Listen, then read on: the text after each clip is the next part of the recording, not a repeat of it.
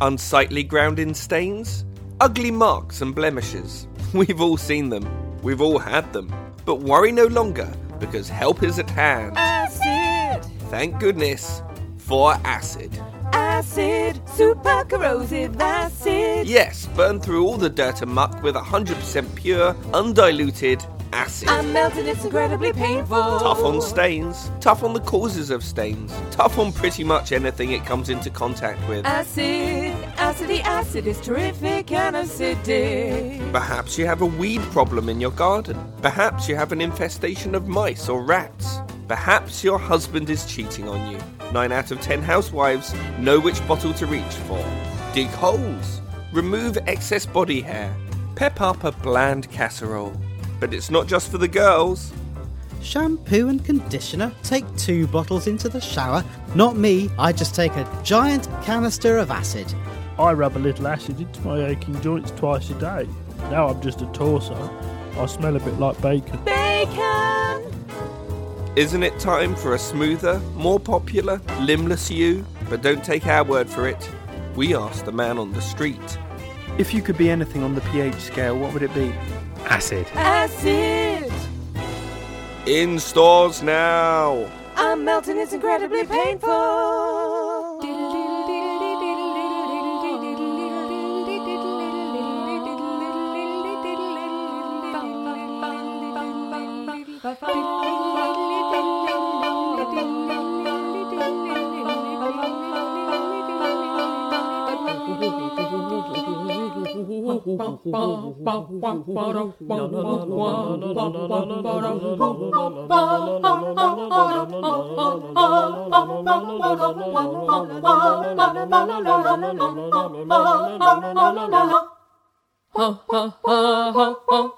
Hello everyone and welcome to episode 18 of the Oodcast. And as you know, we are on our 3rd series. So my name is Laura Simpson, for at least another 2 episodes. And with me, I have the gorgeous Mr. Mead. Say hello. Hello. And the incorrigible Mr. Candish. Hello. And the eloquent Mr. Foston. Greetings. Using real names. He actually used a different word to hello, showing how eloquent he is. Now, today I we have are a going question, to be... actually. Can I ask Go a question? on. You know how we're both called Chris, and so we decided to call ourselves Chris Sigma and Chris Alpha in order to differentiate between the 2 of us? Yes. Why didn't we use our surnames, which are actually a form of differentiation that actually makes sense? Because that's predictable. Right. And it had nothing to do with an ood. Oh, right, yes. Oh, is that why we did it? I think so. I thought we were just doing a thing. Okay, you're sorry. so Yeah, well, you know, cute. being the alpha male, I did like that, but... I'm glad I'm not Chris Beta, actually. Is this the Gorilla Cast? Yeah. With his You alpha never eat male? crisps. Pardon? You never eat crisps. What? Crisp eater. Crisp Eater. Oh, None of this is None of Anyway. this is scripted, folks. Yes, I know, it's hard to believe. But, so this week we'll be discussing the Rebel Flesh. Now, how many people in the room did it make their skin crawl? Oh, you again with your funniness. I know. Your I didn't flesh understand crawl the would be question. better. What? Did it make your skin crawl? Oh, a little. It was creepy. So, having given you a brief snippet, maybe a little globbit of ready break type of fleshing out of the episode, now we're going to have the Oodcast News. Oodcast News. Hello and welcome. This is the Oodcast News. And tonight, an exciting media experiment. I'm actually reading this headline through a ganger. Yes, I'm tucked up at home in a comfy harness. It's like a luxury version of Skype. Following slow uptake of their full-face regeneration product, Clearasil today issued a new brand. This one aims to distract people from acne-ridden skin by totally morphing out your nose. Fans of Elvis Presley gathered outside Graceland last night to claim that the development of Ganger technology is just further proof that the king never died and is in fact hooked up to a computer system somewhere waiting for a new version of himself to be made. This is embarrassing. I don't have a headline this week. I was relying on my ganger to write it for me. I'm so disappointed in him. Sports news now. I'm alive. I'm alive.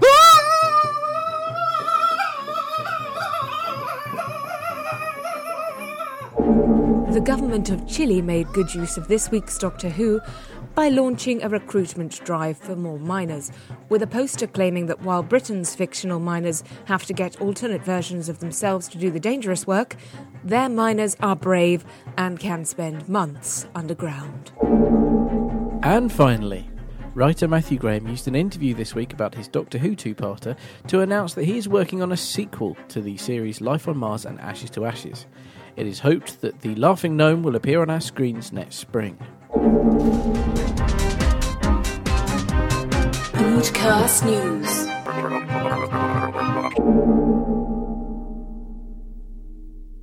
Andy, I think you'll find it was your turn to write the headline. Gorgeous. Well, that was fun. Now, let's do a review. And first, I would like to get the opinion of Christopher Foston, because you're always so balanced and nice and stuff. I really liked it. I thought it wasn't as good as last week, but then, that's never going to really be possible. I don't think our marriage is going to be as good as last week's. But Chris, now you're marrying Laura, so let's just leave that. No, I thought it was a very good. I'm going to ignore the crying happening on the other side of the table. Thank you. I thought it was a very good scene setter for what should be a much more interesting episode this week. It wasn't spectacular. It wasn't really that creepy, and there was one moment of CGI laughable rubbish. Oh, what, the snaky head thing? Yeah, how did you guess? It was like the Lazarus experiment all over again. It was like the Lazarus experiment fused with that bit in Lost in Space where Joey from Friends sort of fights off. Yes, bad. It was, but then I also, being balanced, I've never seen anything like that done well. So it wasn't... Terminator 2? I've never seen Terminator 2. Yeah, You should. It's done incredibly well, and it's about 25 years old or something now. No, not that old, but it's significantly older. So I really enjoyed it, and I'm looking forward to next week. I got confused. You didn't end up watching The Only Way is Essex instead, did you? BAFTA award-winning The Only Way is Essex. Oh, indeed. You're kidding me. I found it confusing. I think that there's a lot of stuff going on in the story that we've not been made aware of yet. For example, the Doctor definitely seems to know something about the Flash. Because right at the start, when they've arrived at the monastery, he says, "Oh, look, there's some people coming." Well, almost people. That's before they've even gone into the monastery. Yeah. He could have scanned them, though. He does say he does say a few other things that give you that as well. He describes it as primitive technology for a start, and also fleshes what the 10th Doctor described the people in New Earth as. Really? Oh, that's interesting. Also, the Doctor is sonicking the Flash several times, and there's also the bit where he goes off to get the TARDIS. And en route, he goes into the room with the big flesh bowly thingy and sonics it again, seems to do some sort of interaction with it, and then goes to get the TARDIS. But also, I got confused as to why do the gangers decide to start a war, and why does Cleves decide that she wants to wipe out the gangers? There doesn't seem to be enough exposition as to why that should be. I think the reason he sonics the Flash, by the way, is because it's the only way to massage it. Maybe he's got sort of a side project as a masseuse. I thought that was all an indication that the Ganger Doctor at the end was created intentionally by the Doctor. I think it was. Did anybody think that they made the original Ganger soup out of taking some chicken soup and then putting strawberry laces and peas in it? And some flour to thicken it up. Yeah, it looked really manky, but also a bit like dinner. It did. It looked a bit like white sauce. Yeah. Oh, man. Here we go. It's 1 o'clock. I've not eaten people. Yet. I'm sorry. Now I'm hungry. And now you're thinking of a lovely chicken soupy, strawberry lacy person. Laura, stop it, Laura, stop I'm it. sorry, terribly sorry, Andy. Okay, I'm going to give you my two penneth.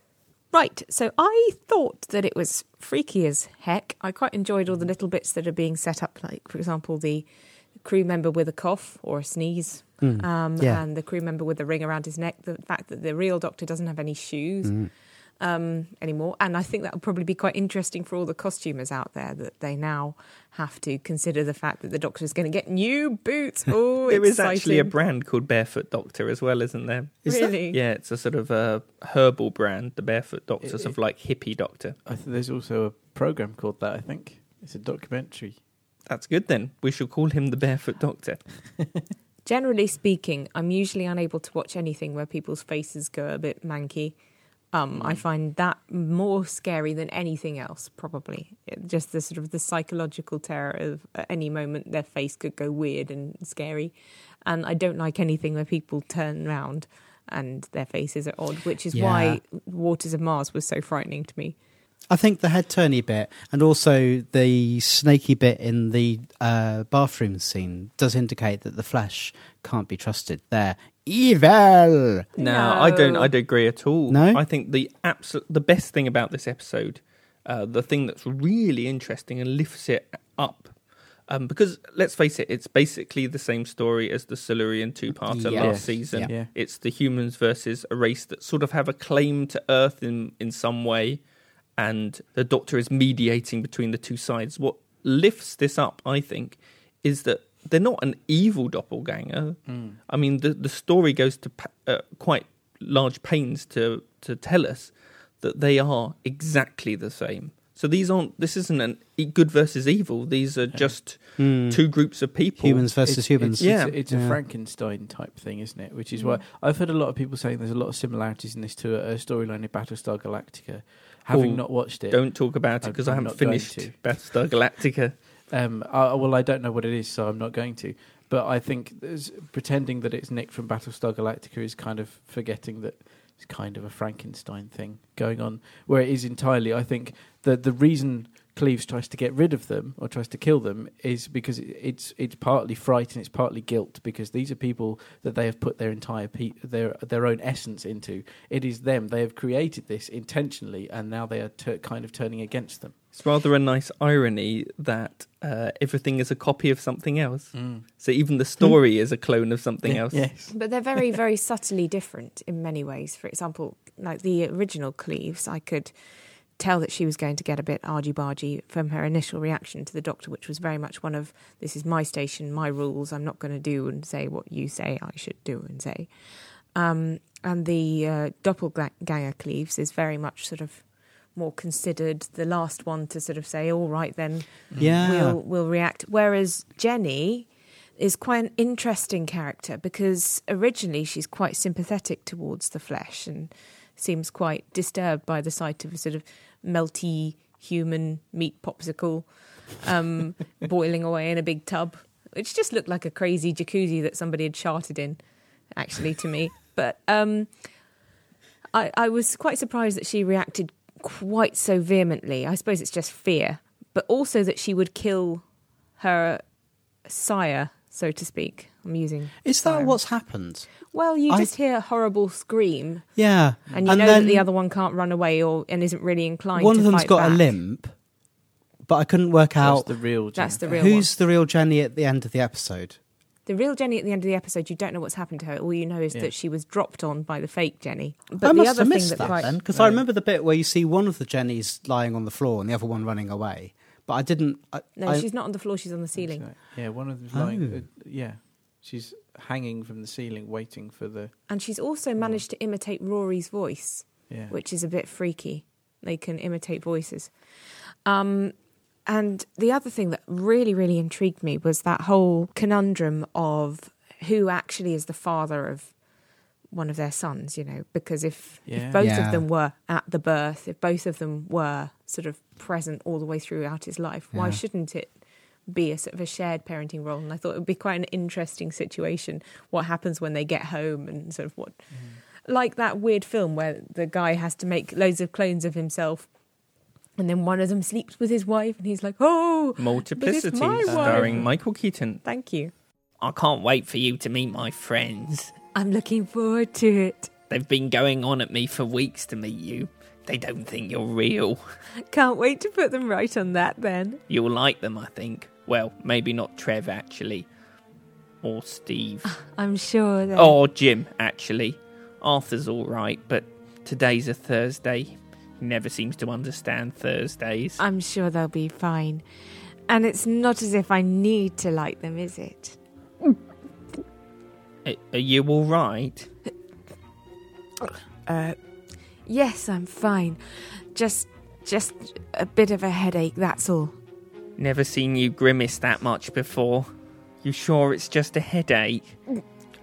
Yes. Oh.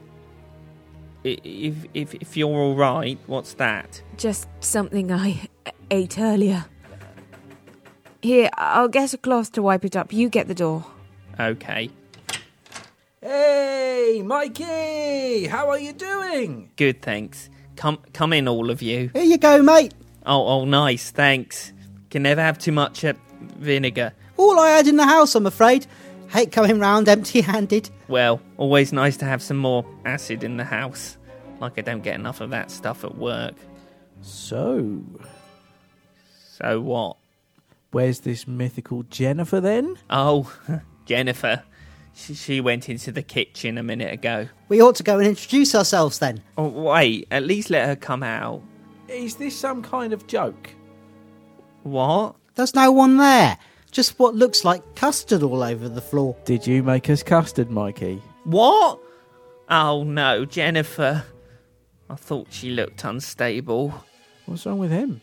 I think he's tried the ganger girlfriend trick on us again. You'd think he'd learn by now. The big thing for me is this could be an episode of any SF series, really. It could be a Star Trek episode very easily. In fact, I think Star Trek has done these sort of episodes quite a bit. Of the new life form, do they have a right to exist alongside the humans? There was nothing about this that really sparkled in the way that Doctor Who can sparkle, and has very recently done so. I thought the production design was brilliant. I'm very interested that the acid suits look almost exactly like Sontaran uniforms, especially when Sontarans are a clone race, even down to the ribbed metal slats down the front and the shape of the helmets. I wonder if that was... I'm sure that was on purpose. I really enjoyed the hanging out in the TARDIS scene with the contemporary music and playing darts. Yeah. That was good. I find it funny that every time we see the Doctor in the TARDIS, he's just looking at a scan of Amy. It's like we left him last week looking at a scan of Amy. Oh, I had an idea last night. Is the Schrodinger's embryo all because there's a ganger Amy out there and the TARDIS can't work out which one it's meant to be scanning, and it's scanning the ganger Amy that is pregnant, whereas the original Amy isn't pregnant. You think the TARDIS would be able to work out that the Doctor means the one that's standing in the TARDIS, not the one somewhere else? Maybe. Or maybe not. You mentioned the Silurian episode earlier and the similarities, and there are a lot of similarities. But I think what this one does much better is, whereas the Silurian one made a big scene out of the negotiations between the humans and Silurians, this one starts it and then just dashes all hopes very quickly and just gets on with the story a little bit more. And that's where it was at its strongest. I thought when they were all in the room together, there was some really good acting going on, and it was well scripted. I don't think it's a bad script. I do think that the direction and editing are incredibly stilted, even down to Rory throwing the dart. And it just takes a second too long in the cut to hit the board. There's too much flab in the edit. There's too much just corridors and people running down them that you don't need to see. There doesn't seem to be a flow to it. I never thought I'd hear you say that. But I disagree. I didn't notice the tempo of the edit being bad. It was kind of quite traditionally Doctor Who, though. And I know you said it didn't have all the as much of the feel of Doctor Who, but it's quite a traditional story. Yeah, it is. And I think, nothing spectacular really happens until the end. But I think it means that next week's might be a bit better, and it won't include an overly schmaltzy ending with David Tennant lighting an Olympic flame. I didn't hate it. I certainly didn't hate it. There were some exceptionally great bits in it. I really liked the bit where the Doctor tells everyone to assume the crash position, and Rory just looks around and then just Sits on the goes floor. fetal. Yeah. That was very funny. I haven't praised Matt Smith specifically for a couple of weeks. I think there were some brilliant little acting bits. There's certainly a bit where, I can't remember exactly, he says, "Where's your control room?" and he's really authoritative. Yeah. And then when she says, he gives her a thumbs up, and then he's all smiles again. And that way that he can turn on an emotional dime like that is breathtaking. Well done, Matt. There's a nice bit where he walks in on the gangers and he says, he's surprised. He's like, "Oh, I wasn't expecting that," kind of look. And then he goes, "So, how are we all getting on then?" Kind of like, this is obviously a tricky situation, but let's make everything sound fluffy. Because that's his hope, that's his eternal optimism coming out. And I was intrigued that he was so wary of his clone initially. So, show yourself, show yourself. Of course he knows what he's doing. Of course he knows that he's imprinted it and what's going to happen. But yeah, I'm quite intrigued by some of the cutscenes from the next week's episode. So in summary, what are we hoping for from next week's episode, and what did we think in one or two words of this one? Considering the pedigree of the episode, I thought it was excellent. It was a really good scene setter. What I'm hoping from next week is that two things don't happen. One, that the man with the cold doesn't kill the gangers with a cold, like in War of the Worlds, because that would just be so disappointing. And two, the ganger doctor isn't the doctor that gets shot. You mean in the Impossible Planet? Yeah. Because Impossible Astronaut. That would seem far too easy. Yeah, you're right there. I've got high hopes for next week because there's a lot that's been set up that is very interesting and very difficult situations. We have the whole, are they human? Aren't they human? What do we do about that? Can they continue to live in peace and harmony? Then we've got what's going to happen to the ganger doctor. I think that is going to be very, very intriguing. So yeah, high hopes. I always have high hopes because it's my favourite series of all time. I'm sure there'll be some brilliance next week. Yeah, I'm actually quite looking forward to the end of next week's episode because I know that this actually has a cliffhanger that leads into a good man goes to war.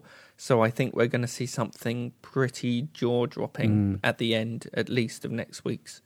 But I do hope for some wit and some humour and fun during the episode as well. I am convinced that next week's episode won't be quite as scary because it looks quite sort of action-packed and punchy and fighty, and those things are always a little bit more boring. But at the same time, Andrew and everybody else are right. There's all sort of quandaries and dilemmas all been set up that I'm so interested to see how they're resolved. And overall, I thought that this episode was brilliantly horror-y fun. So, Foreman Rogers, I assume it was you who filled out this form requesting a review of ganger duties? Yes, sir. I have spoken to the team, and we are unanimous that overall, this environment is a death trap and far too dangerous for us to be exposed to on a permanent basis. I see. Well, that is a serious concern then. Have there been any specific incidents that lead you to believe this? Yes, sir. Only last week, Hilton there survived a potentially life-threatening incident. Oh, really? Hilton, care to explain? Sir, I was refilling the photocopier, sir, and as I lowered the new ream of paper into the drawer, I received a nasty paper cut to the tip of my left index finger. A paper cut? Well, it weren't half sore. Did it become infected at all? Oh no, I put some antiseptic cream and a bandage on straight away. I had him take 2 days bed rest too. Can't expect him to get over the shock and back to work that quickly. It was his toast buttering hand after all. Right. Anything else happen? Yes, sir, I broke a nail last week on the microwave door. I've been meaning to fill out a form about that too, sir. Vicious bloody thing, that. What were you doing when you broke your nail? Turner, sir. Nothing, just sitting minding my own business. The door flew across the worktop and took my nail off. Really? Now that does sound worrying. How far do you think you were from the appliance at the time? Hard to say, sir. 20, maybe 30 centimetres. And did the door keep moving? Oh, no, sir. Paula shut it. And do I take it that you are Paula? Yes, sir. Analyst Jones. Well, Jones, what made you shut the microwave door? I'd finished cooking my lunch, sir. I had no idea Turner was leaning there. Right. Well, unless there are any more dangerous incidents to report... Just one, sir. Quickly then. It happened in the toilets. I just popped it to refresh myself, and I'd finished my business when I noticed something wrong. Took me a moment before I realised. But it was an awful shock when I did. Oh my goodness, what happened? We've run out of toilet paper. Right. That's it. I have come to my conclusion. Yes, sir. Can we move to full ganger duties? Well, under sections 15, 16, 17 and 21, not to mention section 437 subsections A to T and the second half of subsection 909, I find you to be idiots. Get on with your work. Fascist. Okay, well, something I wanted to quickly talk about, and I understand it does have to be quick, is Stephen Moffat taking this show away from the mass audience? I think Russell T Davies definitely knew how to market to what I'm going to call the X Factor audience, the real broad mass market audience. And that obviously annoyed fans quite a lot, but made the show hugely popular. Stephen Moffat, for my money, is making a better, more interesting, more intelligent, more daring show. But is he in danger of making it one that it doesn't appeal to the mass market, that becomes a niche cult show once again? God, I hope not. But at the same time, I sort of hope that he sticks to his principles and carries on making television that's cerebral and intriguing and encourages people to think rather than just phone a premium rate phone line. Yeah. Give me cerebral and intelligent. Even if it means the show stops being made? Don't be daft. I think that you got stuff like Life on Mars and Ashes to Ashes. They're fairly niche, as is Being Human. That's quite niche as well. I think that there is a Doctor Who niche, and because I love Doctor Who, I'm happy with that. The difference with Being Human is that it isn't on BBC One prime time on Saturday evenings. It doesn't command the budget. No. There's... But also, the viewing figures are still holding up the same as they were a couple of years ago. So I don't think that it's losing audience. I think it's still the big show. I think it's interesting because there certainly was a case, and I think there still is a case, of seeing where or how far he can push it with the audience that RTD managed to pull. I see. So he's got such a strong hand, he's allowed to be daring, I think that's so. great. And if it works, then brilliant. We've just pulled an extra bunch of viewers into a really interesting sci-fi. Yeah. And if it doesn't, it's got enough momentum to allow him to keep telling the stories he wants to tell for a couple more years, and then maybe someone more populist could take over again after that. You've got to remember that Doctor Who always changes every few years anyway, so... at some point Stephen Moffat will move on and then there'll be another showrunner. You don't get Stephen Moffat to write something thinking he's going to make it incredibly vapid and populist. Well, RTD stuff wasn't vapid. No, I'm not saying it was. I'm certainly not saying it was. I mean, if that's basically all its competition on a Saturday night. Oh, and So You Think You Can Dance. I like that, okay, and empty idiots dancing on TV, sorry. You, with your posturings and mincing gait. So, Chris, people have loved your poetry in the past, and I think it's only fair to say that you are one of the better poets that I know. Why don't you grace us with a little bit more of your musings, seeing as we've just been dissing everybody who's not literary and so on and so forth? Okay, I'll try. So I decided last week, having never written a haiku in my life, I would sum up every episode of this season with a haiku. What's a haiku, Uncle Chris? It's a short Japanese poem. What does it consist of? Okay, this isn't technically correct. Because Japanese don't have the concept of syllables, right? Yeah, they have ons, which are sort of short syllables. So it adds up slightly differently in Japanese. But it's basically 3 lines of 5 syllables, 7 syllables, and then 5 syllables. Okay. Nice. So this is The Impossible Astronaut. Doctor dies, friends mute. Creepy voice bothers Nixon. Unlikely spaceman. Nice. Day of the Moon. Forgotten silence, defeated by their own voice. No moonwalk, though. Shame. Curse of the Black Spot. Hijinks on high seas. Siren calls shipmates to doom. Pirates in space now. Excellent. The Doctor's Wife. His soulmate human. Her thief's box stolen by voice. She leaves with hello. Oh. And the Rebel Flesh. Dusty's voice draws them. Goo-based people threaten them. Doctor meets himself. Ooh. So tune in next week for, I suppose, we will have a haiku every week from now on. For the next 2 weeks. Yay! I am going to speak in haikus for the rest of this episode. Well, that's very good. So thanks to everybody for downloading and listening to us again. We really do appreciate it. We've noticed we've got a few more listeners, so if any of you want to leave us a review, please do so on iTunes. We'd love to hear your thoughts. Also, we've got a best of episode coming up. So write in with your favourite sketches and things. You can write in on our Oodcast Facebook page, which is www.facebook.com/the Oodcast. or you can find us on Twitter at... Let's all say our own Twitter handle, shall we? Well, at the same time? No. At the Oodcast is mine. At the Oodlaws is mine. At Ood Andy is me. And at Alpha Ood is me. So, let us know what you're thinking. Okay, all right. So it's goodbye from me. Bye-bye. Goodbye and good evening and all of that. Goodbye from me, Chris. I am going to say now that it is the end.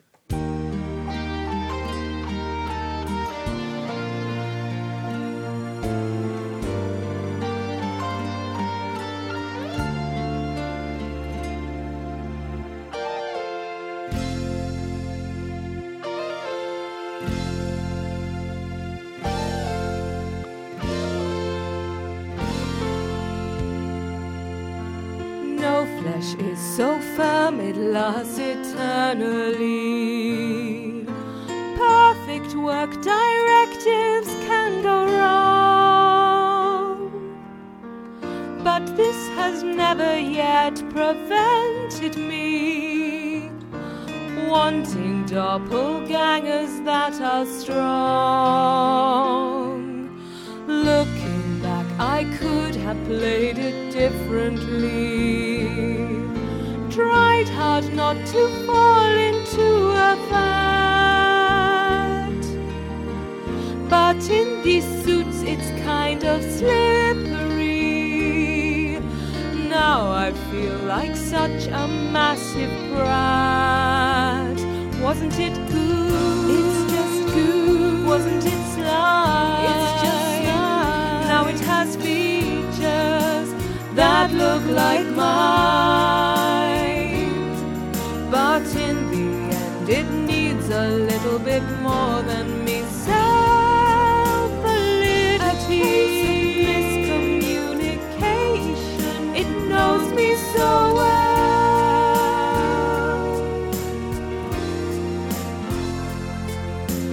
No one in your life thinks like you constantly. No one is completely just like you. But now I've grown my own to be with me. Grown it from a veiny, fleshy stew. Looking back, I could have played it differently. Learned about the goo that took my place. I was just a little careless. I was really rather close. Now I find it's got my face. Now I find I know it knows me well. Wasn't it good? It's just good. Wasn't it sly? It's just sly. Now it has features that look like mine. Didn't I know how it would go from the time they appeared? Why has my face gone all weird? Wasn't it cute? Wasn't it sly? Now it has features that look like mine. But in the end it needs a little bit more than me